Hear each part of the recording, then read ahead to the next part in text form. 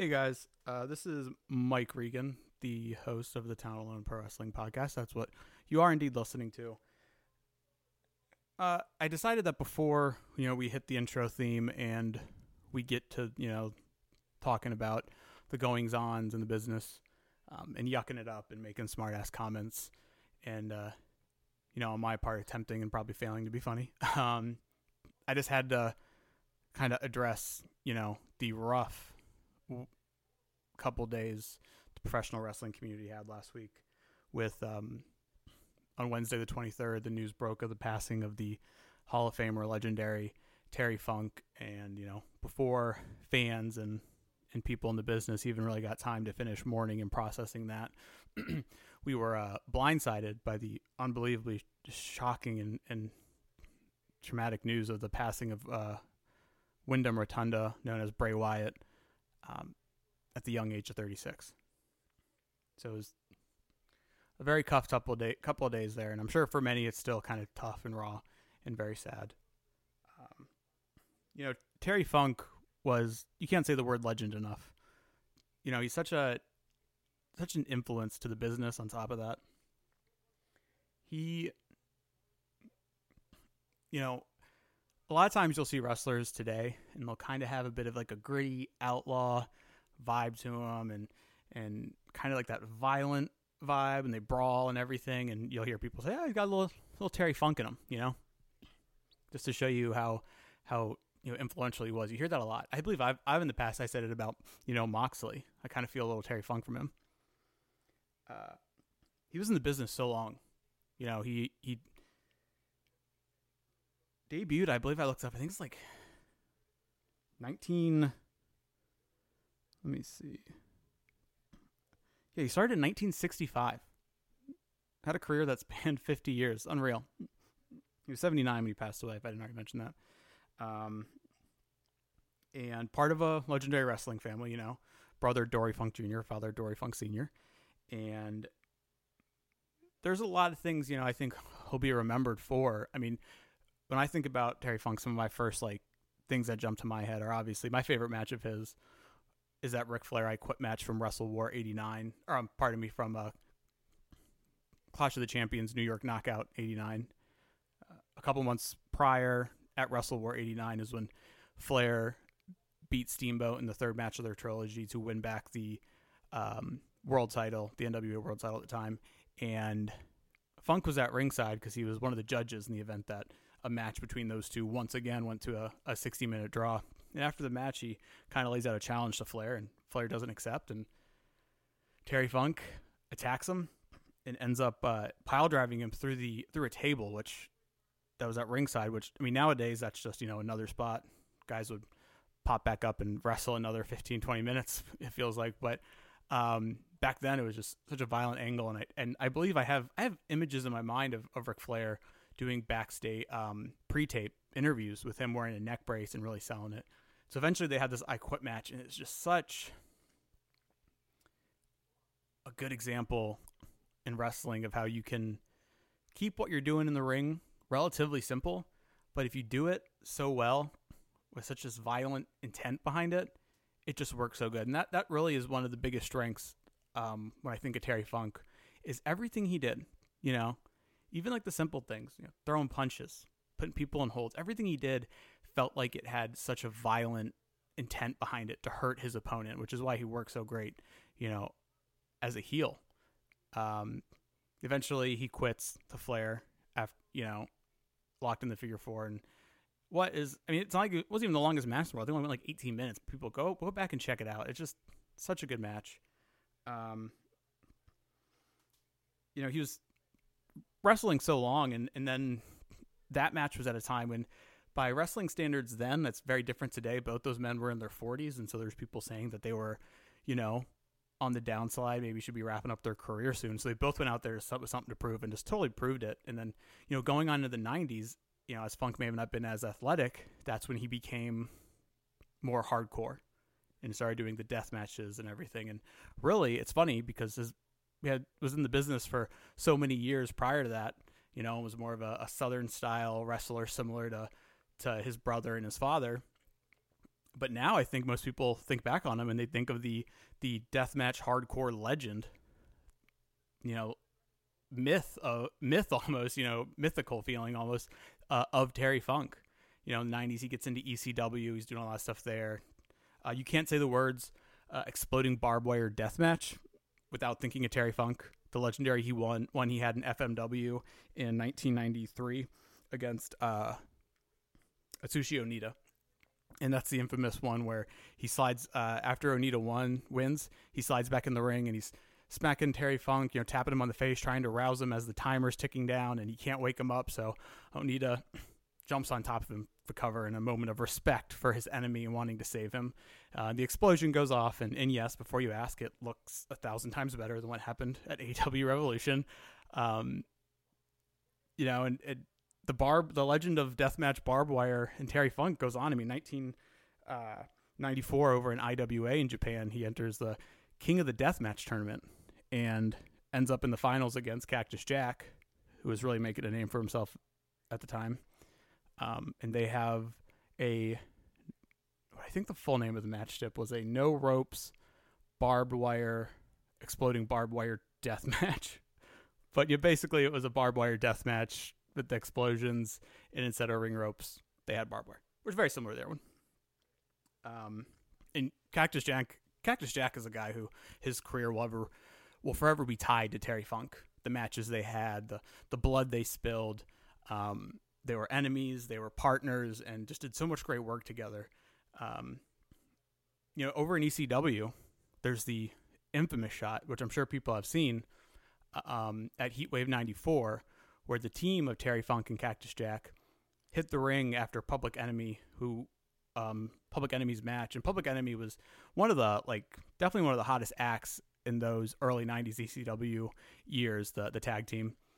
And they attack him, and then at one point, you know, definitely on the hard camera, you can see Cactus Jack do it. And I think to the side, Terry Funk does that as well. They look out at someone in the crowd and they say, "Toss me a chair." And they toss them a chair. And then another chair comes in, and another chair. And then before you know it, everybody in the ECW arena is throwing chairs in the ring in this unbelievable scene. Eventually, Jack and Funk bail. They get out of there. But it ends with this mound of chairs in the ring and Public Enemy buried underneath it. And by all means, it was an extremely dangerous and terrible situation that should never happen again, but it just added to the mythos that was ECW, that vision of those chairs flying in the ring. Unreal. And then obviously I think what most people, their first thought probably with Terry Funk is Barely Legal in 1997, which was ECW's they finally, after all the people trying to stop it because of their more graphic content, they finally get on pay-per-view. And, you know, which if you go on the WWE Network or on Peacock, it might be a little confusing because you'll see like shows like Heatwave, which, you know, like I just mentioned Heatwave 94, but those were just like, you know, big cards they put on ECW Arena. They weren't actual pay-per-views. So Barely Legal 97 is their very first pay-per-view.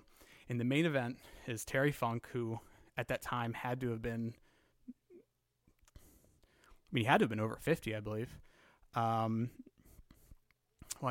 It's 2023. He was 79, so subtract, subtract, 26 years. So yeah, he's like 53. And this was in April of that year. And the main event was a 3-way dance, which had elimination rules, for those who don't remember. And it was Terry Funk against Sandman and Stevie Richards.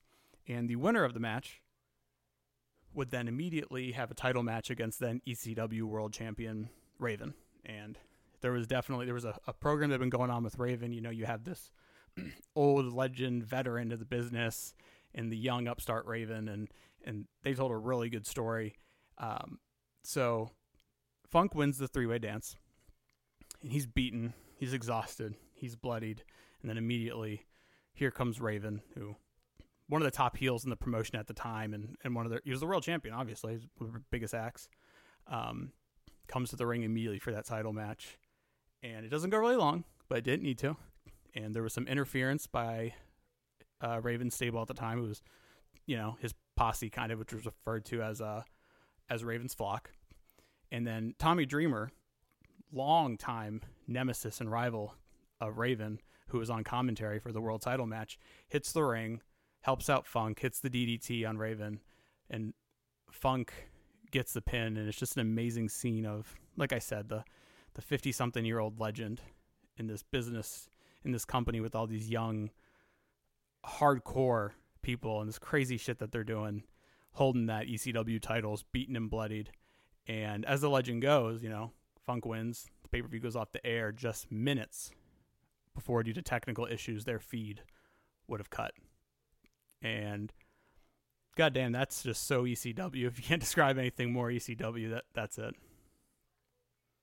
Another thing I always love about Funk's legacy is that he was such a legend and known by so many, in multiple professional wrestling Hall of Fames, inspirations for so many wrestlers on what they would do. And he did it all really without WWE/F.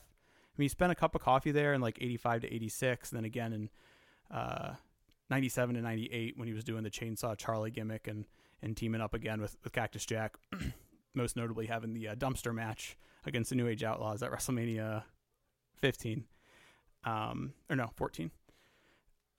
And, it was kind of like Sting, very similar to Sting, a legend in the business, Hall of Famer, and did it really without being a part of what for decades was the most globally or nationally known wrestling product. I mean, I can't say the word legend enough. And it really felt like a true outlaw, when you consider the minimal time he spent in WWE and what he meant. Him, we kind of, is still, incredibly sad, but it was, something that we unfortunately all knew was kind of coming. I believe in like 2016 or 17, he had surgery for like a herniated disc or something. And the doctors had told him like, hey, you need to like no travel for a little while. You got to mend up. And he didn't listen. And he took a long car drive out to do a show for one of Tommy Dreamer's, I believe, Tommy Dreamer's House of Hardcore events. Obviously, their ECW connections are good pals. And that was a lot of what, going into like the 2000s. I mean, in the late 2000s, Funk did pop back up in WWF when they did their ECW one-night stand shows, obviously. But, towards the tail end of his in-ring career, it was really just, sporadic here or there appearances for like, indie shows, or, had a buddy who was putting some kind of event or indie card together. He'd help him out. And I guess, didn't listen to doctors and traveled. And then that's when his health really started taking a turn for the worse. So, I mean, Funk will forever be remembered, to use the word one more time, as like that outlaw. You think of like the shirts that say Funk You and have the drawn picture of the bloodied Terry Funk with the bandana tied around his head. And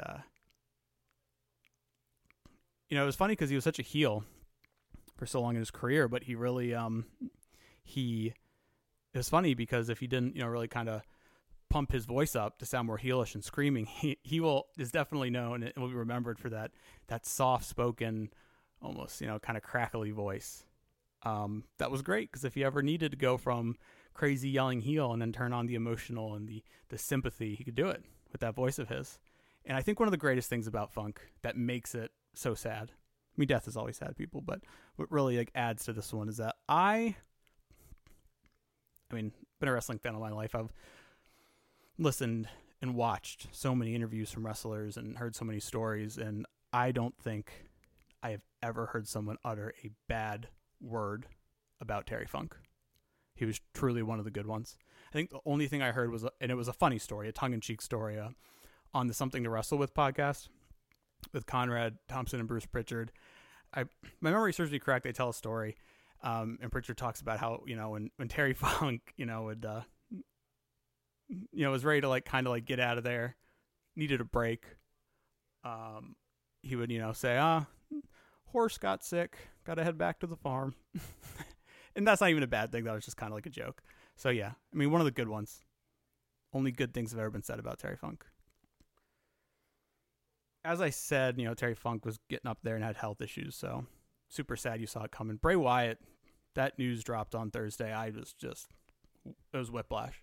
Totally blindsided. Obviously, people make the connections how similar of a shock like it was to his friend and former tag partner or stablemate Brody Lee, who wrestled as Luke Harper in WWE. And I mean, I was on Twitter or X, whatever you want to call it, and I'm scrolling, and I scrolled past a post from, I think it was like IGN. This was shortly after, Triple H had announced it and all the news had got out. And I scroll past it, and I kind of just like, as I'm scrolling, my eyes catch like the picture of Bray Wyatt and some of the words in the little, post. And I like stopped, a few seconds later. I was like, wait, what did that say? And I scrolled back up, and I honestly couldn't believe it. I guess he had been battling some tough illnesses. I think Sean Ross Sapp sent out a tweet where he said he had got permission from the family because they wanted to clear up some misconceptions that he had got COVID and it exacerbated a heart issue. And, there was recent reports that it seemed like he kicked out and, he was getting better and he would be back soon. And unfortunately this happened. Also a member of a wrestling family. His father, real name Wyndham Rotunda. His father was Mike Rotunda, who is most likely most remembered by wrestling fans as Irwin R. Shyster, aka IRS, back when WWE had more of the overtop occupational gimmicks. His brother, who wrestles as Bo Dallas, so also from a wrestling family. He got in the business, I think, in like 2009, quickly, because of his father, having a good relationship with WWE, who's able to help him out and get him to into developmental. 2010, he was already making his main roster debut. And this is a credit to him because his career could have went way different after this. He debuted in 2010 along with Michael McGillicuddy, who would go on to be known as Curtis Axel. Remember the B team, all that stuff. Son of Mr. Perfect Kurt Hennig. And made his debut on the main roster as new members of like Nexus. And his name was Husky Harris. Because he was a little round, had the, a little bit of the extra weight in the face. And I guess people in FCW were like, "You're Husky, we're calling you Husky Harris." And that could be a death sentence for a lot of wrestlers. But almost in a turn of fortune, his main roster run wasn't very long before he was written off after like a punt to the head by Randy Orton, and was written off TV and ended up going back down to FCW, which would then shortly later on become NXT. And it was down there, I believe, in 2012 when the Wyatt family was born, hooked up with Luke Harper and Eric Rowan. And man, I'm not going to lie and say that I talked over the moon about everything Bray Wyatt did or loved all his matches. That would be disingenuous. But Wyatt family, like 2012, 2014, early Wyatt family, that was some good shit, people. The vignettes were great. And it had, a lot of people when they saw it were kind of like, got that Waylon Mercy feel.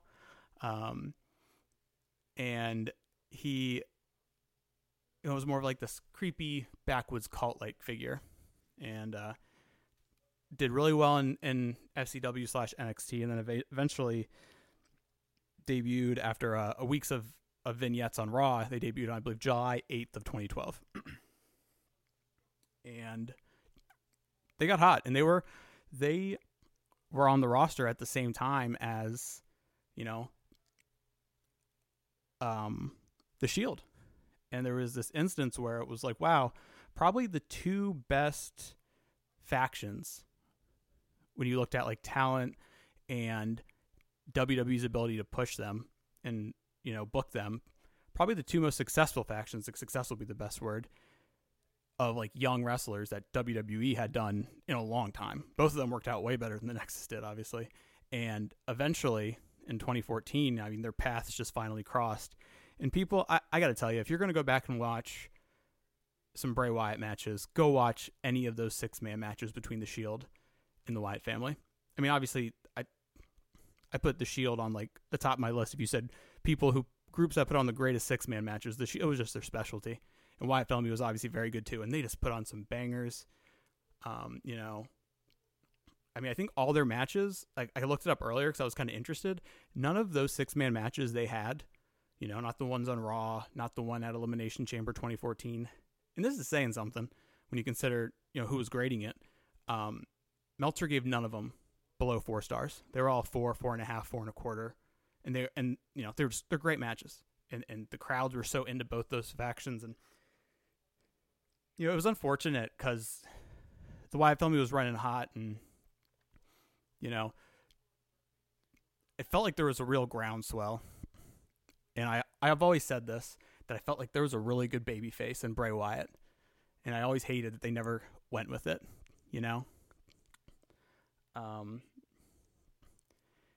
they break up the Wyatt family, and they eventually brought them back together, but that's when he started doing the whole new face of fear and the destroyer of worlds, and it went from being the more like grounded, creepy cult-like gimmick that I really enjoyed to this more spooky, supernatural gimmick, which that's when it kind of started to lose me more, personally.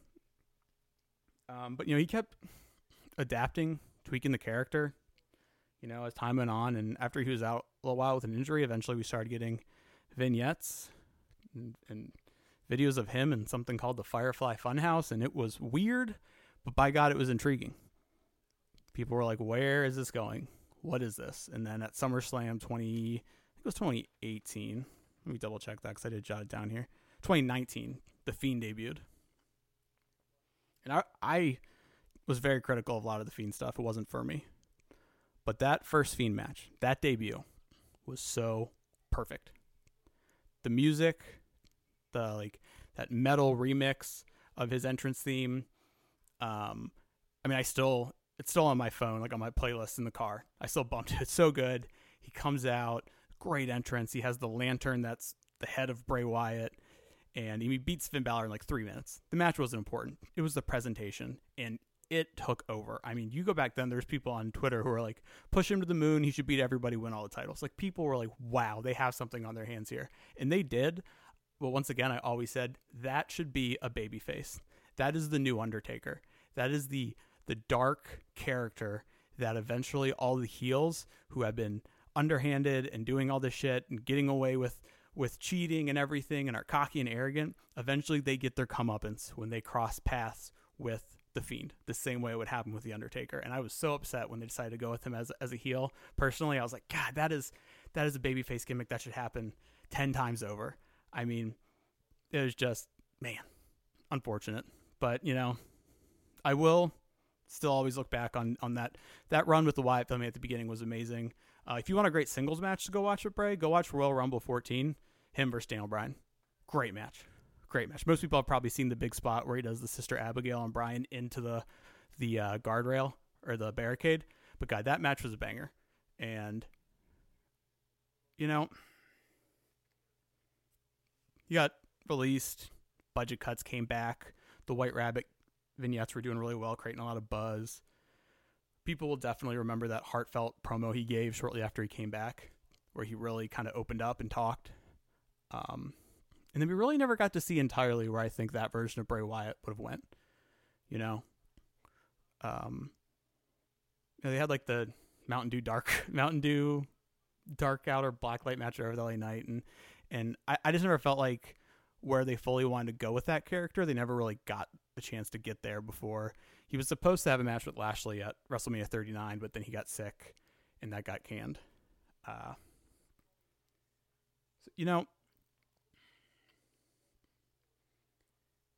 thing with the Wyndham Rotunda passing Bray Wyatt is like,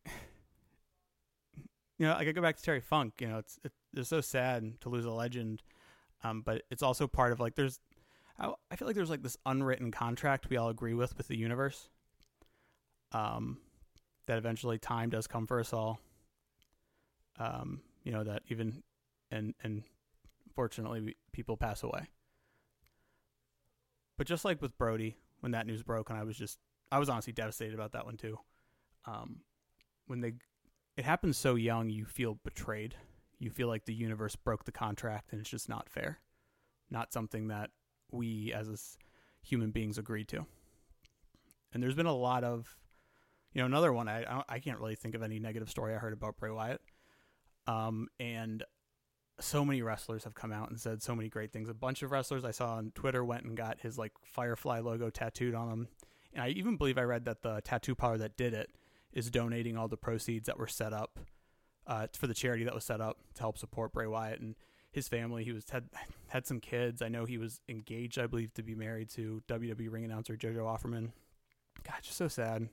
And I mean, there's been fans coming out talking about kind of similar to what I said, and I wrote an article on legendary Buffalo Sabres hockey announcer Rick Jenneret, and I mentioned how something I wanted to tell him was that it was his calls and going back and listening to his great calls that got me through some dark times. And I've seen a lot of fans online come out and talk about how Bray, and what he did helped them get through some dark times. And, with Funk and Wyatt, I got to say with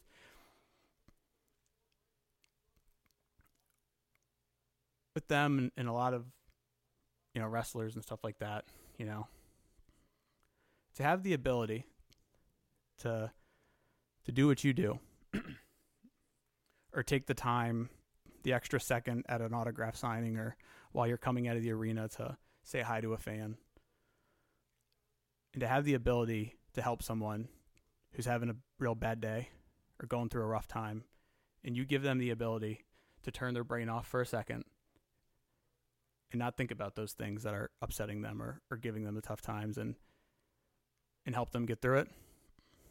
That's a gift of an ability that should never be taken for granted. And I hope that they know, both those men know, that that's something that they had, that gift. And lastly, second time I'm having to say something like this in like 3 weeks, but on behalf of Talent Alone, we want to send obviously our condolences to the Funk and Wyndham's family, and that there is nothing but love and good thoughts from us coming your way. And we thank both those men for, members of your family, for everything they did to entertain us over the years. So with that long opening segment, I know I made it sound like I was going to cut in real quick and move on, but just had a lot I wanted to say, kind of thinking back about both wrestlers over the last few days. We're going to go ahead and get the show started. We are going to, what you're about to hear is our brand new opening theme, whatever you want to call it, that yours truly threw together. And I had a couple ideas for like a little soundbite I wanted to do to kick it off. And then after what happened this past week, I kind of was like, oh no, that's the idea.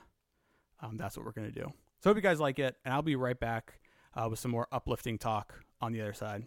Thank you guys. We're here.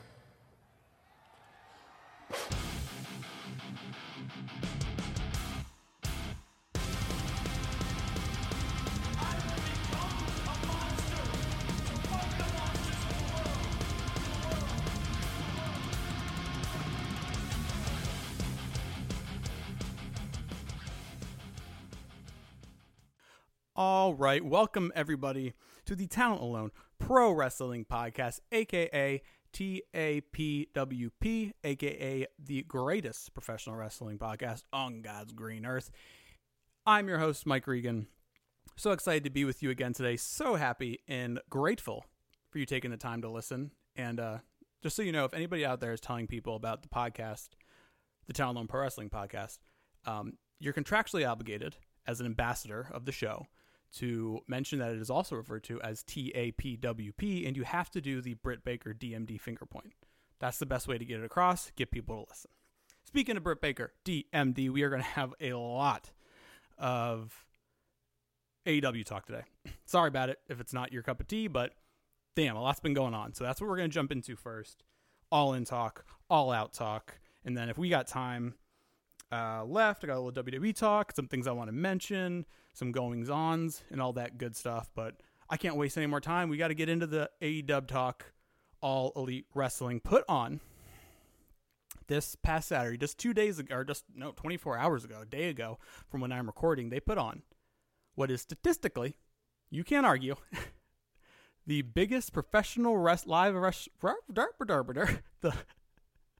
really killing my credibility and grandstanding on this comment. Biggest live professional wrestling event in history. That is right. It was announced 81,035 tickets sold. Now that is an important thing that AEW is up front and bragged about. How many tickets did they sell to the event? 81,035. That is a record, people. You can't argue it. It's stats.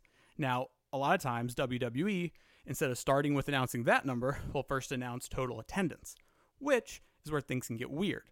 Because as Tony Khan mentioned in his post-show presser, that if you added in comp tickets, if you added in all like this, everybody who's there, people working the event, everybody there for AEW, all those people, he did say was closer to 90,000. And that's the number that WWE will usually initially report. Sometimes they will even bump it up a little more, which you can't blame them for the good press. But like I said last week, then they tell the investors on their call the actual number. So no, it's not some sort of, investor fraud or whatever the term is. So shut up, dumb people in the comments. Why do I read comments on Twitter posts? Like you shouldn't go, especially on a wrestling tweet. Don't go into the comments. You're just going to end up angry, mad, and gaslit. But anyway, on top of the massive attendance, a $10 million gate for AEW. I want you to let that sink in. As I mentioned last week, I mentioned in our AEW predictions article for All In, which if you haven't read yet, I don't know what you're doing with your time. You should be reading it. This company's been around for a little over 4 years now. Their first event was May of 2019 in Vegas at the MGM Grand for AEW Double or Nothing. A little over 4 years in, they just had a $10 million gate. That is unbelievable. I mean, them to just pull $1 million gates like they have a few times now for pay-per-views and whatnot is already super impressive for their short run. But a $10 million gate, it just goes to show that the biggest thing that has been missing from a viable alternative or eventual competitor to WWE, and this has been for all promotions, ROH, TNA, everything is having, I'll say it, deep pockets.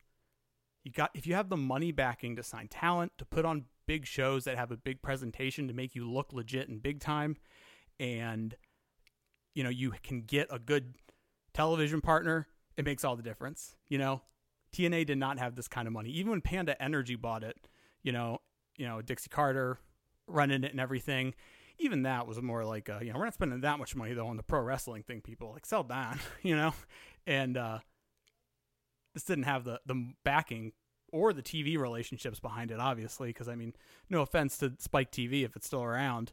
Not quite, Turner, which has been around much longer. Anyway.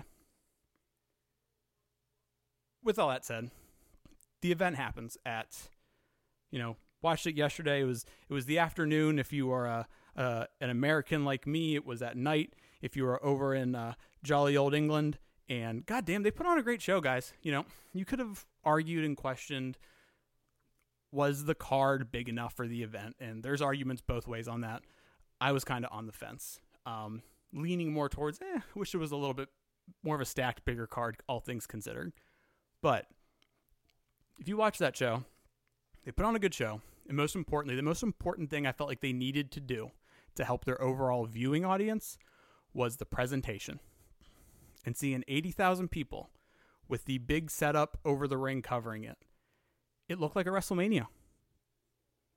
And that's such a big thing for anybody who catches a glimpse of that on Twitter, on Facebook, on MySpace, on Tubi or whatever, Daily Motion. They catch that like, holy shit, that has to be some sort of big event. Like that's a big deal. What's going on? It's kind of like, what's going on over there? What's going on over there? All those people over there, all those flashy lights. What's going on over there? 80,000 people packed in, 81,035 packed in to see this wrestling show. It makes you look legit and big time. All right, but enough of me, giving them their flowers on the crowd they drew and the presentation. Let's talk about All In.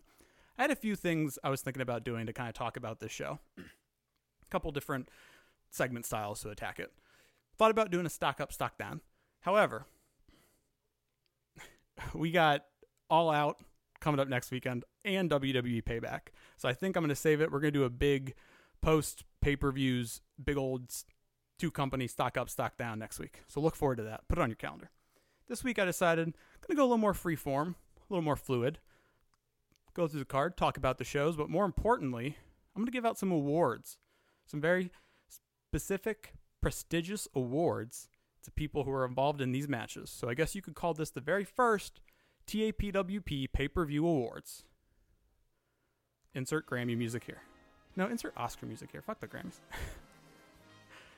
And definitely not the ESPYs. Let's get into it. We're not talking about the pre-show. Sorry about it. Punk and Joe open it up. Great choice for an opener. Separate the real World's Championship match far away from the real one. Hot opener. Good stuff. Go about 14 minutes. Punk gets the win. Good match. There's some matches on this card later that I would have said take a few minutes off that, give it to Punk and Joe, or get rid of it completely and give it some more time to Punk and Joe. Because really, the match was good. I really enjoyed it, but God, they went 14. I wanted like 5-6 more minutes, and I think they could have done something really good. But it was still a good match. The Baddest Motherfucker Award, first one coming out. That is being awarded to Samoa Joe. You can call it the Baddest Motherfucker or the Coolest Motherfucker Award. It don't matter. Joe is that guy. I mean, he is so cool. I sounded really nerdy the way I said that. But man, he comes out and he's all business, and I mean, I'm at a loss for words. But the real thing why I gave him this one is because he does the same spot, and I could have given it the Never Gets Old award if I wanted to, but the spot where someone, he's like, gets up and is acting kind of like, staggered, and then someone goes up to do a top rope move, and then he just walks away. You can't beat that. That's just some cool shit right there. That's a bad motherfucker. So we're going to call this award the Samuel L. Jackson Baddest Motherfucker Award, and it goes to Samoa Joe. All right, I said CM Punk, so I guess I should get into it now. There's more drama, people, and I just can't take it anymore. I'm exhausted. I feel like I'm in a relationship, like married people who just fight all the time, and then eventually when they have like their breakdown moment before they decide to get divorced, they're like, I'm tired. I'm tired of fighting all the drama. I am exhausted. And that's how I'm starting to feel. I was looking forward to it. I'm going to go on this podcast. I'm going to talk about All In. It was a great show. I'm going to talk about this. I'm going to talk about that. And I'm not going to have to talk about any CM Punk drama. But no, that just couldn't happen. We couldn't put the entire roster of AEW in the same building without something fucking happening. So here we go. Let's get into it. Hook and Jack Perry wrestled for the very coveted FTW title on the pre-show. It was the last match on the pre-show, second match or whatever. Perry came out in a limo, and then eventually the match spilled out over there, and they were doing spots, and Perry pointed out the windshield, which eventually he took a bump onto. I believe it was like a suplex or something, and he looked into the camera and said, you know what that is? That's real glass. Cry me a river. Boom. Jack Perry roasting CM Punk. This did not go over well. And apparently, like literally, like I got on my phone to look at after the opener. It may have been during the second match. I glanced at my phone for a moment because, even though I'm watching the show, there's some people who I like their coverage of it, and I want to kind of read what they think of the matches. And I opened my phone, and it is got a notification from Patreon, from Fightful Select. There's a report. Jack Perry, CM Punk get into altercation backstage, and I'm just like, fuck! Here we go. So allegedly, and throughout the day yesterday, there was many reports of people obviously from differing camps. Punk started it. Perry started it. Perry shoulder bump Punk. Punk pie face Perry. Put him in a headlock, attempted to set him on fire. I don't know. They went back for it. But we got a little more clarification so far. So the latest report I read, Fightful Select has given out some details. The latest report I read that came out today was from Wade Keller over at PW Torch. I said it last week, I'll say it again. Go VIP, people. I love to support the other people covering wrestling. Not quite as good as me, obviously, but the ones that I like. So over at PW Torch, he has a pretty lengthy report on it, where eyewitnesses say that Perry, because this is as Perry's match is ending, or had ended. Punk's the opener, so he's there. And, I mean, the timeline's a little weird. I feel like there was a little bit of time between the opener, but I guess it would make sense that Perry's coming through and Punk's probably already up there getting himself in the zone for the opener. So I guess that makes sense. And I guess Punk had said to him, according to this PW Torch report, he said, eyewitnesses say that Punk said, do we have a problem? And Perry allegedly retorted that it was Punk who started it, saying stuff online to make Perry look bad. I guess inferring that it was Punk and his camp that put out details on the alleged. For those who don't know, I mentioned it last week. The whole glass comment came from a story that I guess there was a disagreement backstage because Punk is taking his position to be a very influential voice for Collision, to want to make it different from Dynamite and have a real veteran leadership role. Punk's talked in a lot of interviews of how much of how like a punk he was, no pun intended, and kind of like the straight edge punk kind of vibe he gave, outspoken. He's still, all throughout his career, you hear stories he's talked about how respectful he always was to veterans in the business, unless they were pieces of shit, and so I think that's a big thing for him, is to also kind of assume a role like that. And apparently he had a disagreement with Perry where he was like, Perry wanted to use real glass for a spot, and Punk was like, don't do that. That's unnecessarily dangerous. There was a disagreement.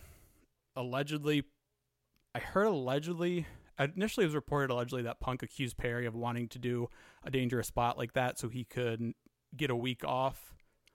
Fightful reported that, just like some clarification on that, is Perry was already scheduled to have a week off afterwards. So like either Punk saying that didn't happen or it, wasn't something Perry was thinking. But that's just like an unnecessary point. No one can get into their heads. But that's what this all stems from. And allegedly, according to another one of the sources in AEW that PW Torch talked to, Punk threatened to quit because he has been very outspoken backstage about how he wants a drama-free environment, which is a little ironic because he's involved in so much of the drama. However, he wants a drama-free environment. Now, for the most part, that's been the case, between pay-per-views when Collision and Dynamite are really running separately on their own. There hasn't really been any drama, Punk is over on Collision. He can kind of dip his hands with it to help mold how things go on back there, and on that show. And, there you go. So it's kept certain parties separated. And then over the last couple weeks, all this drama has been happening. But allegedly, he threatened to quit because he wants a drama-free environment, which also was allegedly part of the beef with Ryan Nemeth, because Ryan Nemeth made that comment on Twitter, like literally the softest man in the world. And in multiple reports, I know in the one report, one of Punk's things was like, dude, I'm trying to like not have a lot of drama, and you're saying shit like that and stirring things up.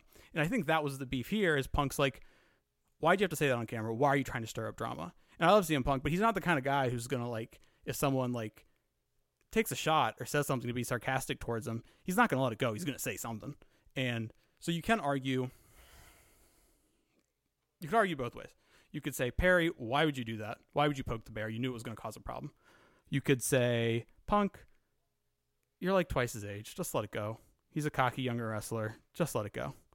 Or you could say, maybe we should have like when Perry finished his match, we should have quickly ushered him through Gorilla to the back while distracting Punk over here to try to avoid that. But, hindsight is 2020. Allegedly, production was notified, and they were worried about potentially having to change the match over the kerfuffle or delaying the start.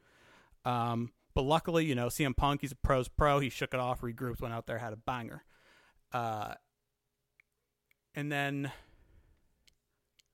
one AEW source apparently told Wade Keller at the Torch that TK has fostered an environment where young wrestlers without a lot of experience on a national scale feel free to go into business for themselves.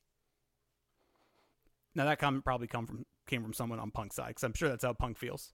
The Hangman thing, this thing, all this stuff, where it's like people who have not been in the business as long as him, made as much money as him, been to the highs of him, are saying shit and stirring up drama. So I could get why whoever said that, if they're in that camp, why they would think that. When AEW started and there was all this talk about the wrestlers being super involved and running what they were doing, there were people who were like, that sounds great and beautiful in theory, but that can get you in a lot of trouble. These are the kind of things, and this kind of ties into the last little tidbit here, where Keller says a source close to management says he believes that Perry is going to receive more punishment because his initial comment started it. He didn't need to make that comment on air. He didn't need to go there. And he kind of lit the fuse to start this whole thing. Now, TK opened up his presser and said, I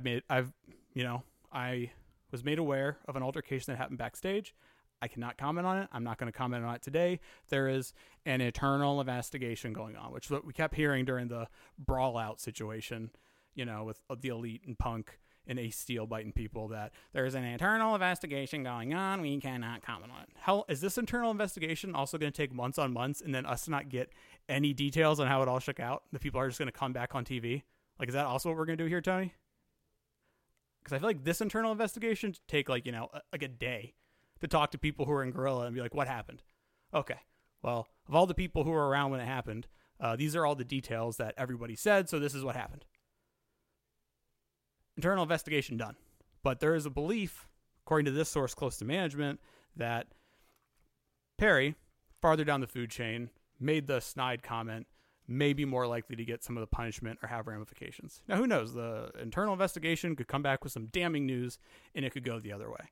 But all I know is I am sick of the CM Punk drama. As someone who will wholeheartedly and sometimes tongue-in-cheek for fun, just to poke at people who are anti-Punk, defend him till the cows come home. I'll defend him till the cows, the pigs, the roosters, until all the farm animals come home. But I gotta say, man, I am exhausted. I'm not putting it all on Punk, just in general, AEW and the drama. I'm exhausted. I can't keep talking about it, but I feel like when I come on this show, it's the elephant in the room, And, as they say, if the old phrase is, if there's an elephant in the room, you got to yank on the trunk. I think that's it. I don't know. Back to the match. The last thing I'm going to say about Punk Joe is, once again, hot take, and unfortunate, I hate to say it because it involves my guy Punk. The Real World's title is dumb. Wrap it up. Move it on. When it first came to light, like a few weeks ago, and they still had like a month to All In and All Out, I was like, okay, this is going to be a vehicle set up Punk versus MJF, for the, Punk never lost the belt. MJF's the current champion. We're going to settle the beef. We're going to figure that out. Who knows if the altercation had ramifications on the plan they were going to do after All In? We can't really answer to that yet. But wrap this thing up soon, because this just fucking doesn't make sense. Because, like, on commentary, they're like, CM Punk and the real world's champion, and they put quotes around it, and, but they announce it as the real world championship, and they have sanctioned matches for it, so it's like somewhere in between, like, yeah, we recognize it, and no, we recognize it, but we're also going to put massive air quotes around it every time we say it. Just wrap it up. It's unnecessary. All right, moving on. Moving along. Next up, they really opened this pay-per-view and just started like throwing out like some of their bigger matches, which I kind of dug it. I like the pace of the show. And it also went, not counting pre-show, it only went 4 hours. So nice job, TK. FTR versus the Bucks. AEW tag titles on the line. The title of greatest tag team in the world on the line. They go 21-45, and FTR picks up the win. This match was a banger. It might have been my match of the night. My match of the night award might go here. It's up there. You know what? Screw it. I'm just going to say it because it's on my mind. Match of the Year award. We're going to call this one the Daniel Bryan Memorial Match of the Night award. Not year, sorry. Match of the Night award. Match of the Show award goes to this match. I love this match. Obviously, massive FTR fan. Obviously, also really like the Bucks and what they can do in the ring. Love the story here just because of the teams involved. It's great. Did they need to go meta with the build and talk about how on BTE they started the whole FTR thing by saying it stood for Fuck the Revival? I don't know. Some people dig that, some people don't. I will, in mentioning the letters FTR, give out an award. And this is the Too Soon Sign Award. And this goes to the gentleman on the hard camera who had a sign that said FTR stands for Forever the Revolver. Obviously a comment on Cash Wheeler's legal issues. And I, for one, find it disgusting and too soon, sir. Match has some great near falls. Okay. Matter of fact, the second award it gets is the Psych False Finish of the Night award. Because it had some great false finishes. there's a moment Wheeler took a BTE trigger and he's down, and Hardwood knows. He's like going there checking on his brother. Well, not literally brother, but like my brother. He's checking on him, and he kind of stands up and he like rolls. He like kind of cocks the head and is like, "Oh, damn it," because he knows the Bucks are behind him. He knows what's coming. He turns into it, takes a shatter machine, takes a shatter machine, goes out of the ring. And then they hit another BTE trigger on Wheeler. I was like, fuck. Bucks won. Which, well, Bucks are great, but FTR till I die. And great kick out there. Great false finish. There was the callback to their first match where Cash decided to once again go for the springboard 450. He misses. He eats 2 BTE triggers. He kicks out. Another great near fall. These guys are just out here putting on a banger. The finish. Oh, let me talk about the finish. Can we talk about the finish? Setting up for the Meltzer driver. I believe Wheeler slips out and gets away from Matt Jackson, who was holding him. And then Cash slides in the ring, catches Nick coming off on the springboard part, and hits him with the shatter machine. Top guys out. Love this match. Daniel Bryan Memorial Match of the Night Award winner. Stadium Stampede. Wasn't really like super hyped about in this match going into it, but I knew it was going to be a lot of like crazy bloody fun. And it was. They brawled all over the place. The members of BCC came out rocking the Peaky Blinder peacoats. Good stuff. Violent craziness. If that's your kind of match, you're going to love it. I will say, Orange Cassidy picked up the win after he had put duct tape on his hand, obviously sticky side out, and stuck it in a glass bucket, and then hit a orange glassy punch on the Swiss Superman or whatever, Claudio Castagnoli for the win. But I gotta ask, like, is it time? Like, is it just me, or could BCC kind of use a win? Like, they came out on the losing end of the Elite feud. They lost this one. Like, 2 things. Let's get the BCC a win somewhere, and also let's settle down and no more stadium stampedes, anarchies in the arena, clashes in the Coliseum, fights in the farm, whatever. Let's just settle down. No more of those for a little while. Kind of killing the gimmick there, boys. But match super fun. The Avatar, a.k.a. Best Visual of the Night Award, goes to 2 spots. And by Avatar, I don't mean the blue people. I mean, like, images that people would set their, like, little profile avatar to on Discord or wrestling forums or whatever. Two of them, actually. It's gone to 2 people. One is John Moxley, who he took out, like, wooden skewers. And also, Moxley had a brand, which was really cool. Throwing out a little call out to, like, Great Terry Funk. But he takes out these, like, wooden skewers to use. Eventually, that backfires on him when Penta gets them. And Penta then, like, is, like, smacking them onto his head. And then when he stops, they're, like, stuck in there and all, like, hanging out. Really cool visual. Really brutal visual.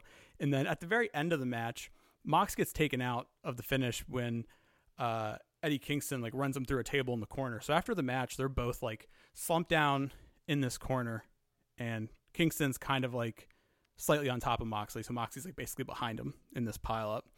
And they cut to him, and Kingston's not even looking at Moxley, and he's just flipping him off. Great visual. And another award I want to give out on this one is the Broken Matt Hardy Outfit Change Award. Remember, like, the first Stadium Stampede, Matt Hardy, like, went into, like, the pool of rejuvenation and then came out and he was a different version of Matt Hardy. And this will go to Penta Obscuro. He disappeared for a while. He was Penta El Zero Miedo. He came out as Penta Obscuro, which looks the same but is wearing different colors. I didn't pick up on it first, honestly, until Excalibur was like, "It's Penta Obscuro!" That sounded more like, what's his face? Mamma Mia, the bipolar rock and roller. I don't know why his name escapes me. Yeah, but moving on. Oh, also, I guess, props to Alex Abrahantes, because he came out rocking a different color coat, too, to match his boy. Then we got the women's Fatal 4-Way. Saraya picked up the win after 8 minutes and 50 seconds. She hit the Rampage, or whatever her little DDT is called, on Toni Storm. 2 awards I'm giving out for this one. The first one, I apologize, it's a little uncouth, but the award goes to Toni Storm. Came out rocking that, like, Marilyn Monroe hairdo. Looking top notch. Beyond my, very male comment, they put on a pretty good match. It only went 850, This is another one that like I wouldn't have minded if they threw him a couple more minutes. Paige had an awesome entrance. They got We Will Rock You by Queen. She came out looking like a boxer with the whole entourage around her whole family. Very cool. The other award that goes out in this match is the Thank God It's Over award. Or at least thank God I think it's over, to the Outcast. It just wasn't working. Time to move on. All right? It just wasn't working.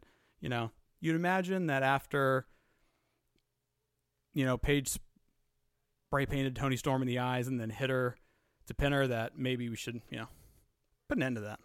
You know, cut that. Like, it's time to move on. I will say, why did we put the belt on Sheeta? Couldn't you have gotten the same, like, done the same thing with Saraya if Storm had the belt going into All Out and then dropped it to Saraya? Because, I mean, I feel like it still would have led to what looks like the breakup of the Outcast. So I don't know why the Sheeta change. Unless they just wanted to do like something to get some buzz and hopefully help the ratings. Just weird. Next up was the coffin match. Sting and that kid he carries around with him. Just kidding. Darby Allin against Swerve Strickland and Christian Cage. I gotta be honest, I can't comment too much. This was the match I kind of zoned out during. I just wasn't, you know, as much as I love Christian Cage and Swerve Strickland, I knew they weren't going to win. Because Tony Khan refuses to ever give Swerve Strickland any wins. And also because of the match type, I was like, I think Darby is probably going to win the coffin match. But then again, The Undertaker did terrible and Buried Alive matches, so what do I know? So I kind of zoned out. I know the finish ended with Swerve Strickland getting put in the casket by Sting. The award for this one is the Damn That Wasn't Cheap award, and it goes to Sting and Darby Allin, kind of, really to TK for paying to get the rights, at least for one night, to Seek and Destroy. Metallica, you know, they don't put a low price on if you want to use their music for something. You know, they don't fuck around with that. Ask Lars Ulrich and Napster. He ain't fucking around. Give me my rights fees, bro. So yeah, match was fine. Went 16 minutes. This is one of the matches where I was like, yeah, let's cut some time off this and give it to the women. Give it to Punk Joe. It did not need 16 minutes. Neither this feud or this match warranted 16 minutes. Let's be honest here, people. And also, I love Sting. You know, every pay-per-view, and when he wrestles on Dynamite, he has a couple of those spots. They go, people are like, oh my God, I can't believe like 60-something-year-old Sting just did that crazy spot. I like it. But I'm worried because we're going to get to the point where he has a match, even if it's a tag match, and he does some spots or he does something, and it looks really bad. And I don't want that to be the last memory of Sting. Because the last memory of Sting was almost him getting buckle bombed and his career ending on a neck injury. But luckily, that didn't happen. So let's not tempt fate and still be left with a less than desirable image for the end of Sting's career. But then again, how many wrestlers can you honestly say didn't go one match too many?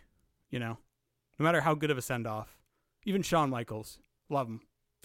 Arguably favorite of all time. Greatest of all time, I will say right now. WrestleMania 26. Main events with The Undertaker. Great match. He's retired. Gets talked out to do that tag match in like Australia or Saudi Arabia against Taker and Kane, and the match was brutal. So, I mean, yeah, I guess too much to ask for a wrestler to call it on a high note. Next up, we got London's own Will Ospreay against Chris Jericho, who was on Dynamite supposed to be the babyface, but then jumped Ospreay in London at like an indie show or a Rev Pro show or something, and then was a total heel with Sammy Guevara in his corner at the pay-per-view. And Ospreay was in his hometown, so he was over.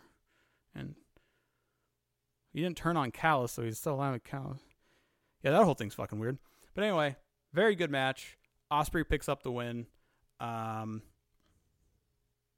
There was a really good near fall where Jericho did the gimmick where he like almost runs into the ref and he like grabbed Aubrey Edwards so she couldn't see him do the little back kick, the little horse kick right to the Ospreys. And then he hit him with the Judas effect. And that was a pretty good near fall. Ospreay eventually went New Japan and hit like a hidden blade and a Stormbreaker and picked up the win. Really good match. 2 awards to give out here. One is the Back Up the Brinks Truck Bitch award.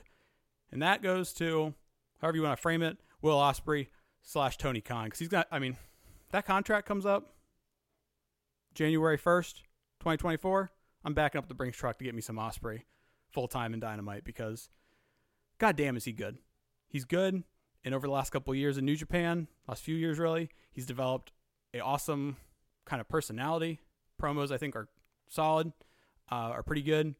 And he has a cocky personality, but it's one that I think can still work as a babyface. And obviously he's like just one of the best wrestlers in the world right now. Back up the Brinks truck. And the other award, this one's going to sound a little harsh, is the crawled up your own ass award, and that goes to Chris Jericho, who just had to do a live performance with Fozzy before his match, where he did the Freddie Mercury Deo thing, and then played Judas, and now he forever will be like, I played in front of 80,000 people. So great for that. Next up, Trios title, went 10-50, Daddy Ass and the Acclaimed win. I didn't need this match on this card. Did anybody need this match on the card? Come on, let's be honest here, people. Did you need the match on this card? Did you all say no? No. Like, it was good. I'm happy that they got like the little moment for Billy Gunn. The House of Black like handed him the titles at the end to show respect.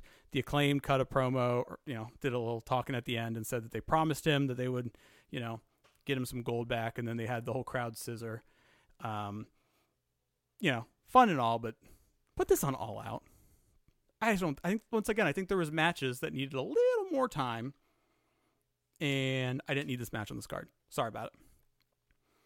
The only award I'm giving out for this match is the Do Something Award, and this is directed at Tony Khan, and the award goes to the House of Black.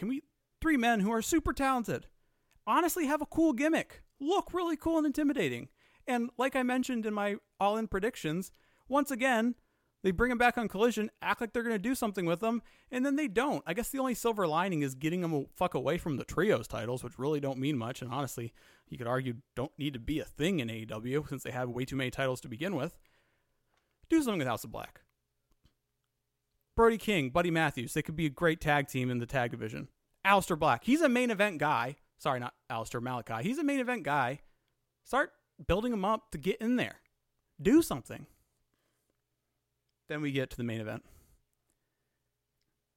MJF versus Adam Cole Bebe. Went 29 minutes. They did capture the ROH tag titles from Aussie Open earlier in the show. Really enjoyed the match. They did a double pin. The whole crowd groaned and booed. Cole asked for 5 more minutes. MJF teased saying no. And then he said something along the lines of, not 5 more minutes. You deserve, we're going to need way more because we're going until we have a winner in fucking Wembley. Crowd pops big. Some people kind of nitpicked at some of the more cheesier spots in the match, but I actually really enjoyed it. And they did the Rick Knox took a bump and MJF grabbed a chair and they kind of were tossing it back and forth for one of them to do the Eddie Guerrero gimmick where they, toss the chair to the guy, takes a flat back and waits for the ref to think that he hit him with the other guy hit him with the chair. So Cole eventually goes down and MJF has the chair. And so then he takes the chair and wraps it around his neck and lays down. And Rick Knox stands up. He's like, what happened? Oh my God. Great match. There's some wild spots. Panama Sunrise on the outside of the ring. Big spots on the steel steps. It kind of had this vibe all match of dear God, they're going this far against their supposed brother. And you were kept expecting it to go too far and break up. MJF's entrance. Came out in his devil garb, and they had someone pushing this big platform with these girls in togas or something bowing to him he's he's the devil. They're worshiping the devil. It was kind of interesting because the vibe I got from his entrance was almost this whole time leading up to it was Adam Cole, MJF, you're my brother, I love you, everything's great. And so that entrance was so almost menacing that it kind of felt almost like MJF being oh yeah, this is the real fucking me and now you're in trouble. I don't know, I got a weird vibe from it. I'm not sure if anybody else took it that way, but I kind of did. Rick Knox gets the Charles Robinson Ref Bump Award. For some reason whenever I think of people who take wild bumps, refs, I always think of Charles Robinson, the smaller blonde-haired ref who's in WWE for a long time. And not only did he did the one ref bump, and then And this one you really got to shut your brain off for. But Cole's going for the Panama Sunrise, and MJF pulls Rick Knox into it, and he takes the Panama Sunrise. Now, it's a little far-fetched that Cole came off the ropes. Rick Knox tucks Rick Knox's head in between his legs, but at that point it was too late. He couldn't pull out of the move and ended up Panama Sunrising. Like I said, the match was a lot of fun, so it was easy to get lost and not really nitpick that, but I heard some people do it. And that's when we get poor Roddy Strong running out, neck brace and all. Dear God, someone check on this man's neck. He's been wearing that brace for a while. And he comes in, he low blows MJF right in the Freedmans, and Adam Cole doesn't really, he kind of asks Roddy at first, like, what are you doing here? But then he decides to take advantage of the situation, hits a Panama Sunrise, drops the boom, MJF kicks out, crowd goes nuts. Maybe this should have won the False Finish of the Night award, because this was awesome. Made you think, oh, yep, Cole turned. Here we go. And then afterwards, Roddy tossed him the belt and was like, that's why, actually, I have an award for Roddy Strong. And the award is the Emperor Palpatine Do It Award. And it goes to Roddy Strong for tossing Cole the belt and just being like, do it. I'm your friend. Do it. And then eventually MJF was like, nah, don't do it. Eventually, not MJF, Cole. Eventually, MJF wins with a roll-up. And they played it up, you know. Cole was upset in the corner. MJF was like, could have went either way, man. You know, could have went either way. I got lucky. He goes out and grabs their tag belts, gives it to Cole. Cole throws it out of the ring like an upset toddler. And then MJF is kind of like, oh, I see. You never were my friend. This was all for the belt. And in like a totally wild MJF moment when you consider how his character is, just the way he's changed throughout this whole thing, he just like tosses the belt at Cole and was like, you know, just was like, here, you can fucking take it. And then did the same thing where he turned around to let Cole hit him.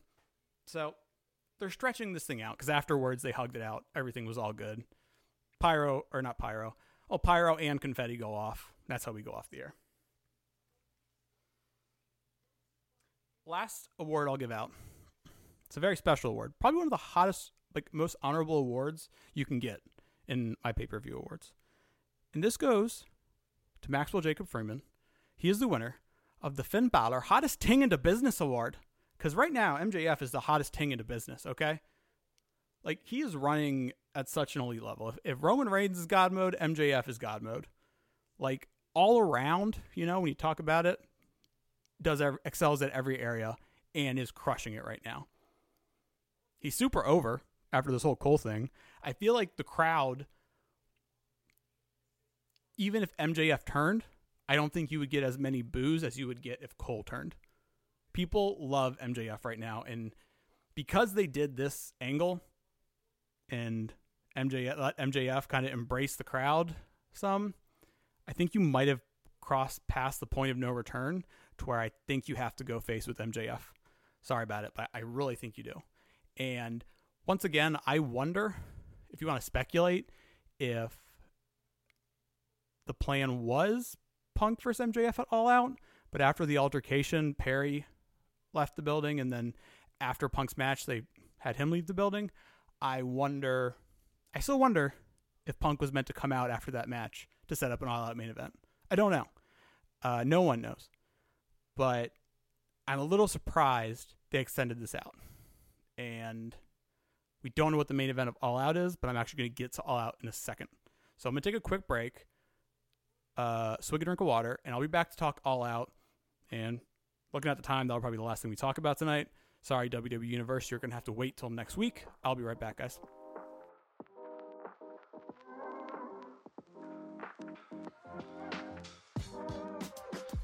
Holy crap, guys, I am back, and I apologize. I missed a match when I was talking about All Out. So I'm going to rewind just a moment, because I did forget to talk about the second match of the night, which was Golden Elite, Omega, Ibushi, Page against Bullet Club Gold. A lot of golden.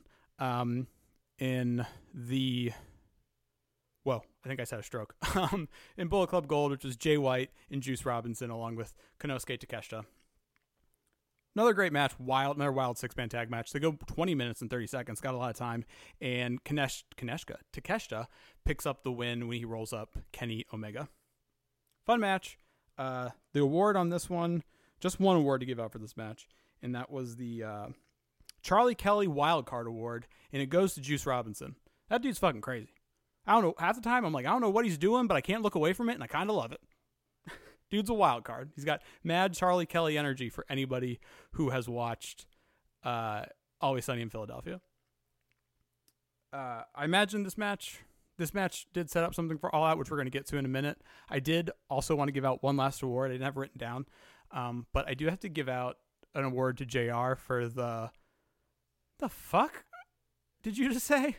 Call of the Night Award. A little wordy, but the most wild JR call, and they only had him on there for like the first 3 matches of the show. I mean, I like JR. I think he adds a big time feel, but I understand they have JR, Shivani, Taz. They gotta roll through all these guys on a pay-per-view. But during the Bucks entrance, they came out with a like Freddie Mercury themed gear. And Excalibur points out, like, oh, the Bucks with their ring gear paying tribute to the, like, I don't know, he said something like, British legend, rock star or something, Freddie Mercury. And JR goes, and is he here tonight? And, but not in like a question way, and kind of like, oh yeah, well, is he here tonight? Like, well, I still down. And Excalibur goes, no, unfortunately, Freddie Mercury did pass away some time ago. And then JR just like kind of chuckles and goes, I know. What the fuck? What was that? It had serious I think you should leave vibe. If anybody saw the skit where they're like at dinner with their former professor, and he like wants the Tim Robinson's character gets like a burger or something, and the guy really wants it, and then he's like, give me that. And he goes, I'm joking. It had severe I'm joking energy, so we'll go ahead and rename this award to the I'm Joking Award, and it goes to JR for, I don't know, like making a weird joke, if you can call it that. It is very weird. Anyway, those were just a couple of the all-in notes I missed. I went, there's so much to talk about. It's not my fault, guys. I forgot a couple things, all right? Moving on, let's talk a little All Out before we get out of here, eh?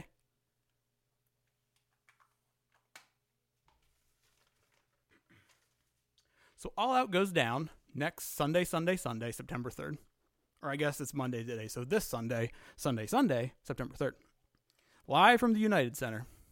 Moving up. No tiny-ass Well Now Arena, which I actually think the crowd's not going to be much different size-wise, but I think technically United Center can hold more.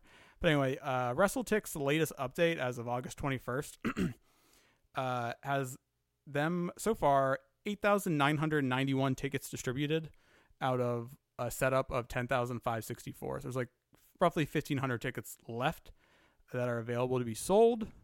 That doesn't count aftermarket because those tickets are already sold, so that money's already in AEW's pocket. And now last year they did the Now Arena and they drew 9,039. So slightly under last year's. I imagine with a week to go, they can sell the other like 150 tickets to get there, but I'm sure they want to sell out.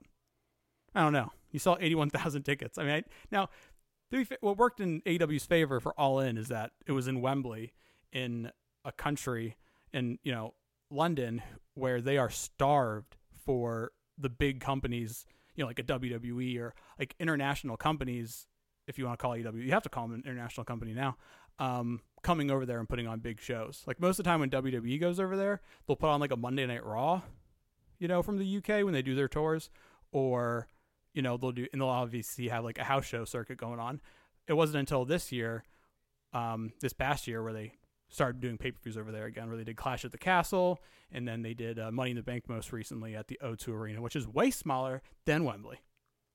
So yeah, it's going to be a much smaller crowd, roughly a tenth of the crowd they just had in CM Punk's hometown. Here's what we got on the card so far. We got Luchasaurus and Darby, TNT title. All right. Should be good. Makes sense. Darby got the win to set up that match. I don't know why it's for the TNT title and Christian Cage is the TNT champion, but whatever. Miro versus Hobbs, that was set up. I think they did a little segment I didn't catch all the pre-show. But I think they did like a little segment where Hobbs and Miro signed a contract. Statlander versus Soho for the TBS title, and it's kind of telling that this segment happened on Collision. I saw that it happened. I saw the segment online because I didn't get a chance to watch Collision live. In the 24 hours later, when I was talking to Adam about it, I was like, yeah, Statlander has a TBS title defense coming up at All Out against somebody. Like, I mean, also I can be kind of scatterbrained and forget things. My short-term memory isn't great. I mean, I don't know. Ask me what I had, like, I don't know. Ask me, like, to give you, like, a stat about something from, like, 25 years ago, and I got you. But ask me, like, a question about something that took place in the last, like, 2 hours, and I'm like, I can't remember. So, not a great sign for the women's division. This match was just kind of thrown together. I'm sure there's someone out there that can point out all the segments that happened on, like, maybe some other, like, Rampage or something. I don't watch Rampage anymore because they just let that show die to have feel like it has any reason to watch it. But sometimes there's angles on there that, like, only probably like a third, if that, of their audience sees, but whatever. And then there's two that were actually announced at the post-show presser. One was, so they announced when Orange Cassidy was out there, and he really, like, kind of had a vibe where he was, like, over Tony Khan's shit. I think maybe it has to do with, like, all the titles. I think they were kind of playing off, like, all his title defenses he's had to go through and, like, how banged up he is. So he was kind of cranky about that. But it was announced that Wednesday on Dynamite, it will be Orange Cassidy has to defend his international title against one of Penta's personalities, Obscuro, Cero Miedo, who knows which one's going to show up. But he has to defend his title against them, or against, I guess technically against them, since he has multiple gimmicks. And the winner of that goes to All Out to face Jon Moxley for the title. So it would be weird if Penta won it. I think everybody's kind of penciling in Orange Cassidy's winning. This probably be, this could be where Orange Cassidy finally drops the title. I think Mox could really use the win. It might be a boost for the international title. It's like one of those things. You look at it either way. It could be a boost for that title. I mean, Cassidy's already done a great job boosting it by, like, constantly defending it. It feels, in my opinion, I don't know, it's kind of close. I'm trying to decide which one feels a little more prestigious between that and the TNT title.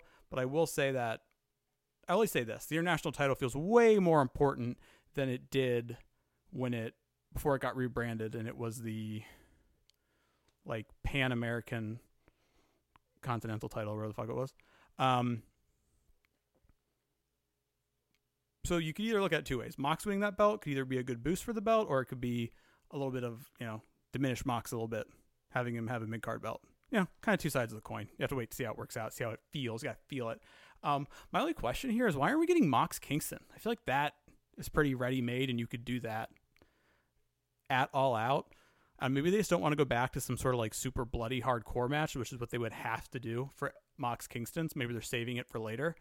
But then again, it's a Mox match. No offense, I love Moxley, but I'm sure he's going to probably, get some color for his match with Orange Cassidy.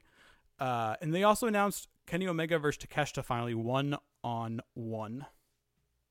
So in my predictions, I had taken the Golden Elite and Hangman Page. Sorry, he's part of Golden Elite. You know what I mean? I took Golden Elite to win, give them their win, and then I thought they go Omega Takeshita at All Out, and Takeshita gets the win, give him a big boost at the end of the story in this program. I really like that. But they had Takeshita get the roll-up. But I'm not changing my tune. I'm doubling down. It would be a huge boost for Takeshita to pin Omega in that six-man and then a week later beat him one-on-one. And I got to tell you something. Speaking of stock up, stock down, segment we're going to do next week, I'm buying so much stock on Konosuke Takeshita, okay? Love his look, love the presence, great in the ring. I think they could run with him as a heel. He's got the mouthpiece, even though he did speak at that press conference, I gotta say, his English is pretty solid. But he's got the great heel manager in Don Callis. Don Callis is a treasure, people. He stands next to Takeshita and just has such a slimy look of like, look at my guy. Look at this one I got here. Yeah, he's mine. I own him. This is my guy here. Like, it's such a slimy look. Like, Takeshita's like this trophy he shows off. But I think it would be, call me crazy. You give him the win over Omega, maybe somewhere down the line, Takeshita beating a babyface MJF for the world title. I don't know. I'm just throwing the idea out there. I think this guy's he's on a rocket head to the moon if they do it right. So that's everything that is announced so far for All Out. And as I mentioned, I don't know if the Punk drama threw a wrench in the plans. But either way, it's Monday. All Out's in 6 days. You got 2 TV shows. You got 5 matches on the card. I imagine at least 3 more are going to be announced based on how many matches they usually do on the card. I mean, what was All In? All In was, main card was 1, 2, 3, 4. So 9 for All In.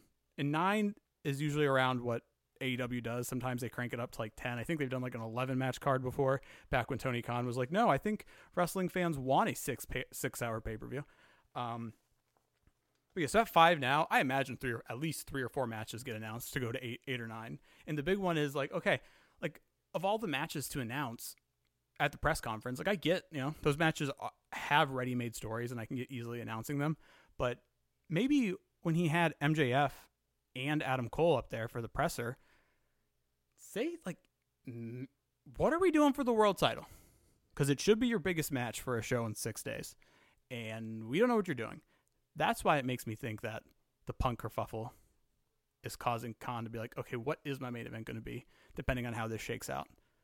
Because it just seems weird if he's dropping news for the world title at the press conference and not talking about what he's doing, A, with the world title, B, with his hottest act in MJF, and C, with his hottest collective act in MJF and Adam Cole. What are we doing?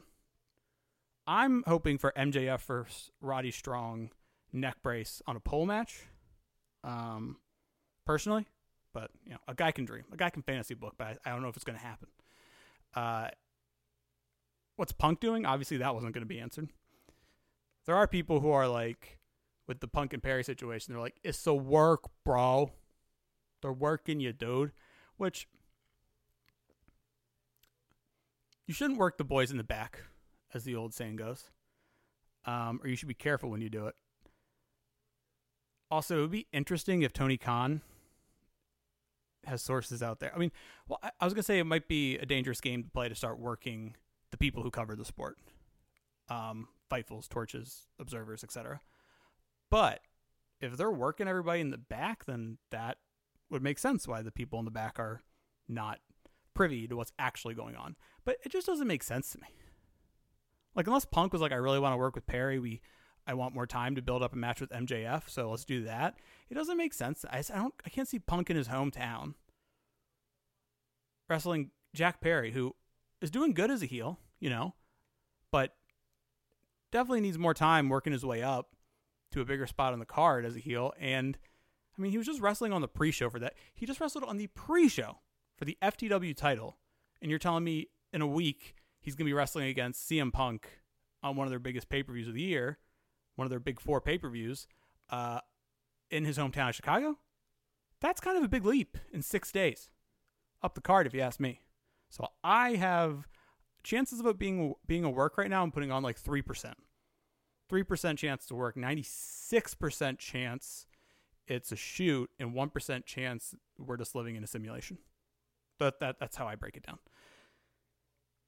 Dynamite, 2 days. We'll see what they set up there. Hopefully they give more clarification on the world title, because it should be the biggest match selling your pay-per-view. But, I mean, they're almost sold out. So maybe he's like, hey, I almost got the building sold out. What the fuck do I care what I put on?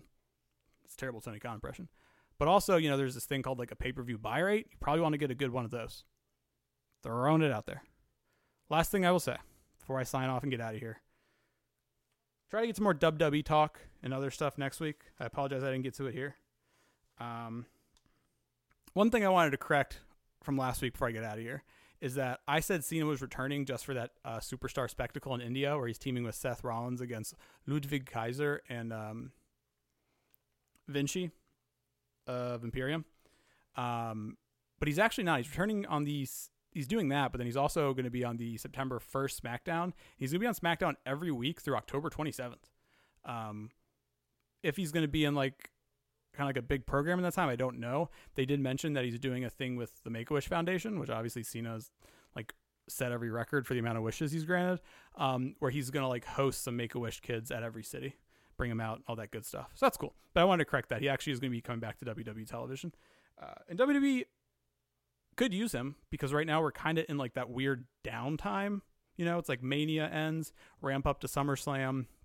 then football starts. Everything starts in the fall. People are depressed because they're going back to school. Well, parents are happy because they get rid of their kids for 8 hours a day, but kids are depressed. They're going back to school. And like this fall part always feels like a down season, a little blip for Survivor Series, and then we're just kind of waiting to get to like December, partway through December, really start ramping up for the Rumble in January. So sometimes it feels like a down season. It's also when sometimes WWE does like kind of takes weird swings with their booking. That's why I kind of feel like, I don't know, maybe Knock can win the title. You know, who knows? But I said I wasn't talking WWE, and here I go rambling. But anyway, yeah, it could be a good boost for them to help them out through what is usually a downtime viewership-wise, etc. in the fall. All right, guys, I got to get out of here. Been talking for a long time, and poor Adam has to edit this podcast and listen to my voice for an hour and a half. Real quick before I go, I do want to mention, big week, obviously, like I said, all out on Sunday, Payback on Saturday. That means you're going to have two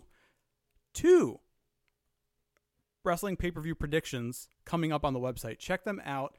I did not do great with my all-in predictions, so Adam has now closed the gap. We are tied in a dead heat as we make our way to WrestleMania, where this competition ends. And with 2 pay-per-views this week, this is a big week for one of us to take the lead. So check that out. Obviously, we're always getting articles and other podcasts up relating to sports and whatnot on townalone.com. Check it out. Right now, I'm mulling over the idea with Cena coming back. I'm kind of doing a revisionist history article where I look back on the Super Cena run and see if looking back on it and not living it changes my opinion of it. So that could be fun. I'm starting to work on that. And that's news to senior editor Adam Hess, who I haven't pitched that to him yet, but we'll see what he says. And follow us at Town Alone Mike, at Town Alone Adam, at Town Alone TAPWP. Email us, townalone TAPWP @gmail.com. One more time, much love and good thoughts out to the Funk and Wyndham families, and I will talk to you guys next week.